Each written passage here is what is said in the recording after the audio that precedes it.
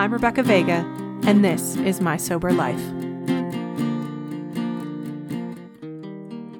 Today I'm going to tell you another story about my mom, and shortly after we found out her diagnosis and how things sort of took a turn.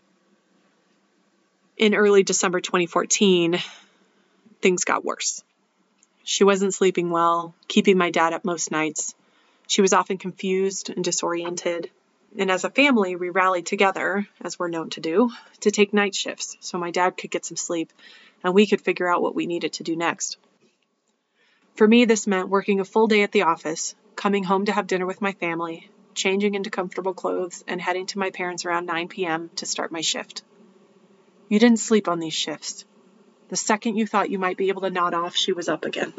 It was exhausting and tedious and heartbreaking and difficult and anger-inducing and sad.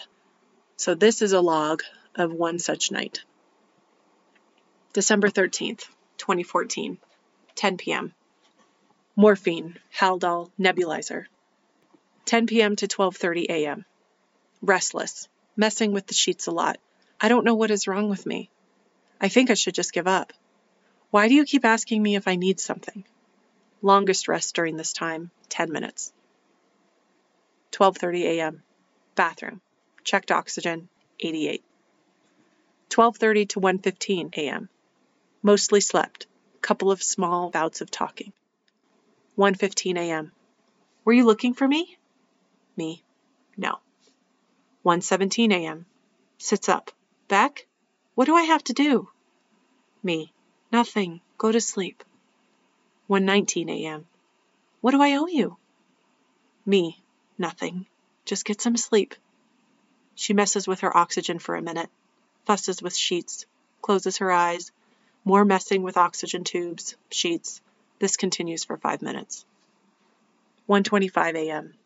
Sits up, grabs sheets and comforter, lies down, squints at me as though seeing me for the first time.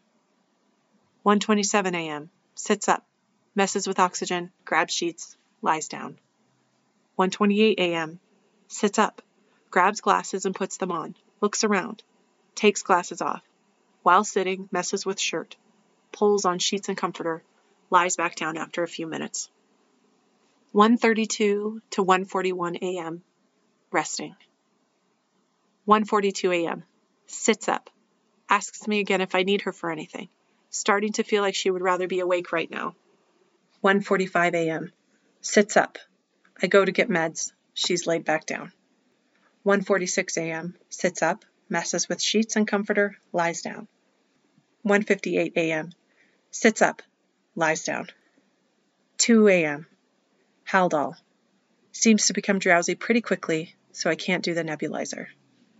2 a.m. to 2:35 a.m. Mostly slept. 2:17 a.m. Raises head. Lies back down. 2:36 a.m. Bathroom. Insisted on going back and turning the bathroom light off. 2:45 a.m. Nebulizer. Checked oxygen. 97. Lies back down and closes eyes. 2:55 a.m. I ran downstairs to lower oxygen from 7 to 6.5 per Dad's instructions if she got up to 97. As I came back up, I heard her calling for me. I didn't know if I needed you, and I didn't know where you were. I reassured her and had her lie down. She lies on her back, which I will see if makes a difference versus being on her side. 2:57 a.m. Pops up. Oh! But then realizes she doesn't need to do anything, sits up for a few minutes, lies back down on her side. 3 a.m. Pops up again, genuinely surprised when I tell her it's 3 o'clock in the morning. I never know what time it is anymore. I ask her what she's thinking about. Where is my sister? Me. She's sleeping. It's the middle of the night. Everyone is sleeping. She sits for a few more minutes. Her arm is trembling, holding herself up. I get her to lie back down on her back. 3:09 a.m. Sits up. Says she needs advice on doing something, but can't remember what it is. I tell her that it is the middle of the night, so let's try to get some rest and we'll figure it out in the morning. She lies back down on her side, eyes not completely closed. 3:15 to 3:55, she sleeps. 3:55 a.m. Sits up. I talk to her gently and she lies back down. 3:58 a.m. She sits up, messes with the bedding, lies back down. From 4 to 4:42 a.m., she sleeps.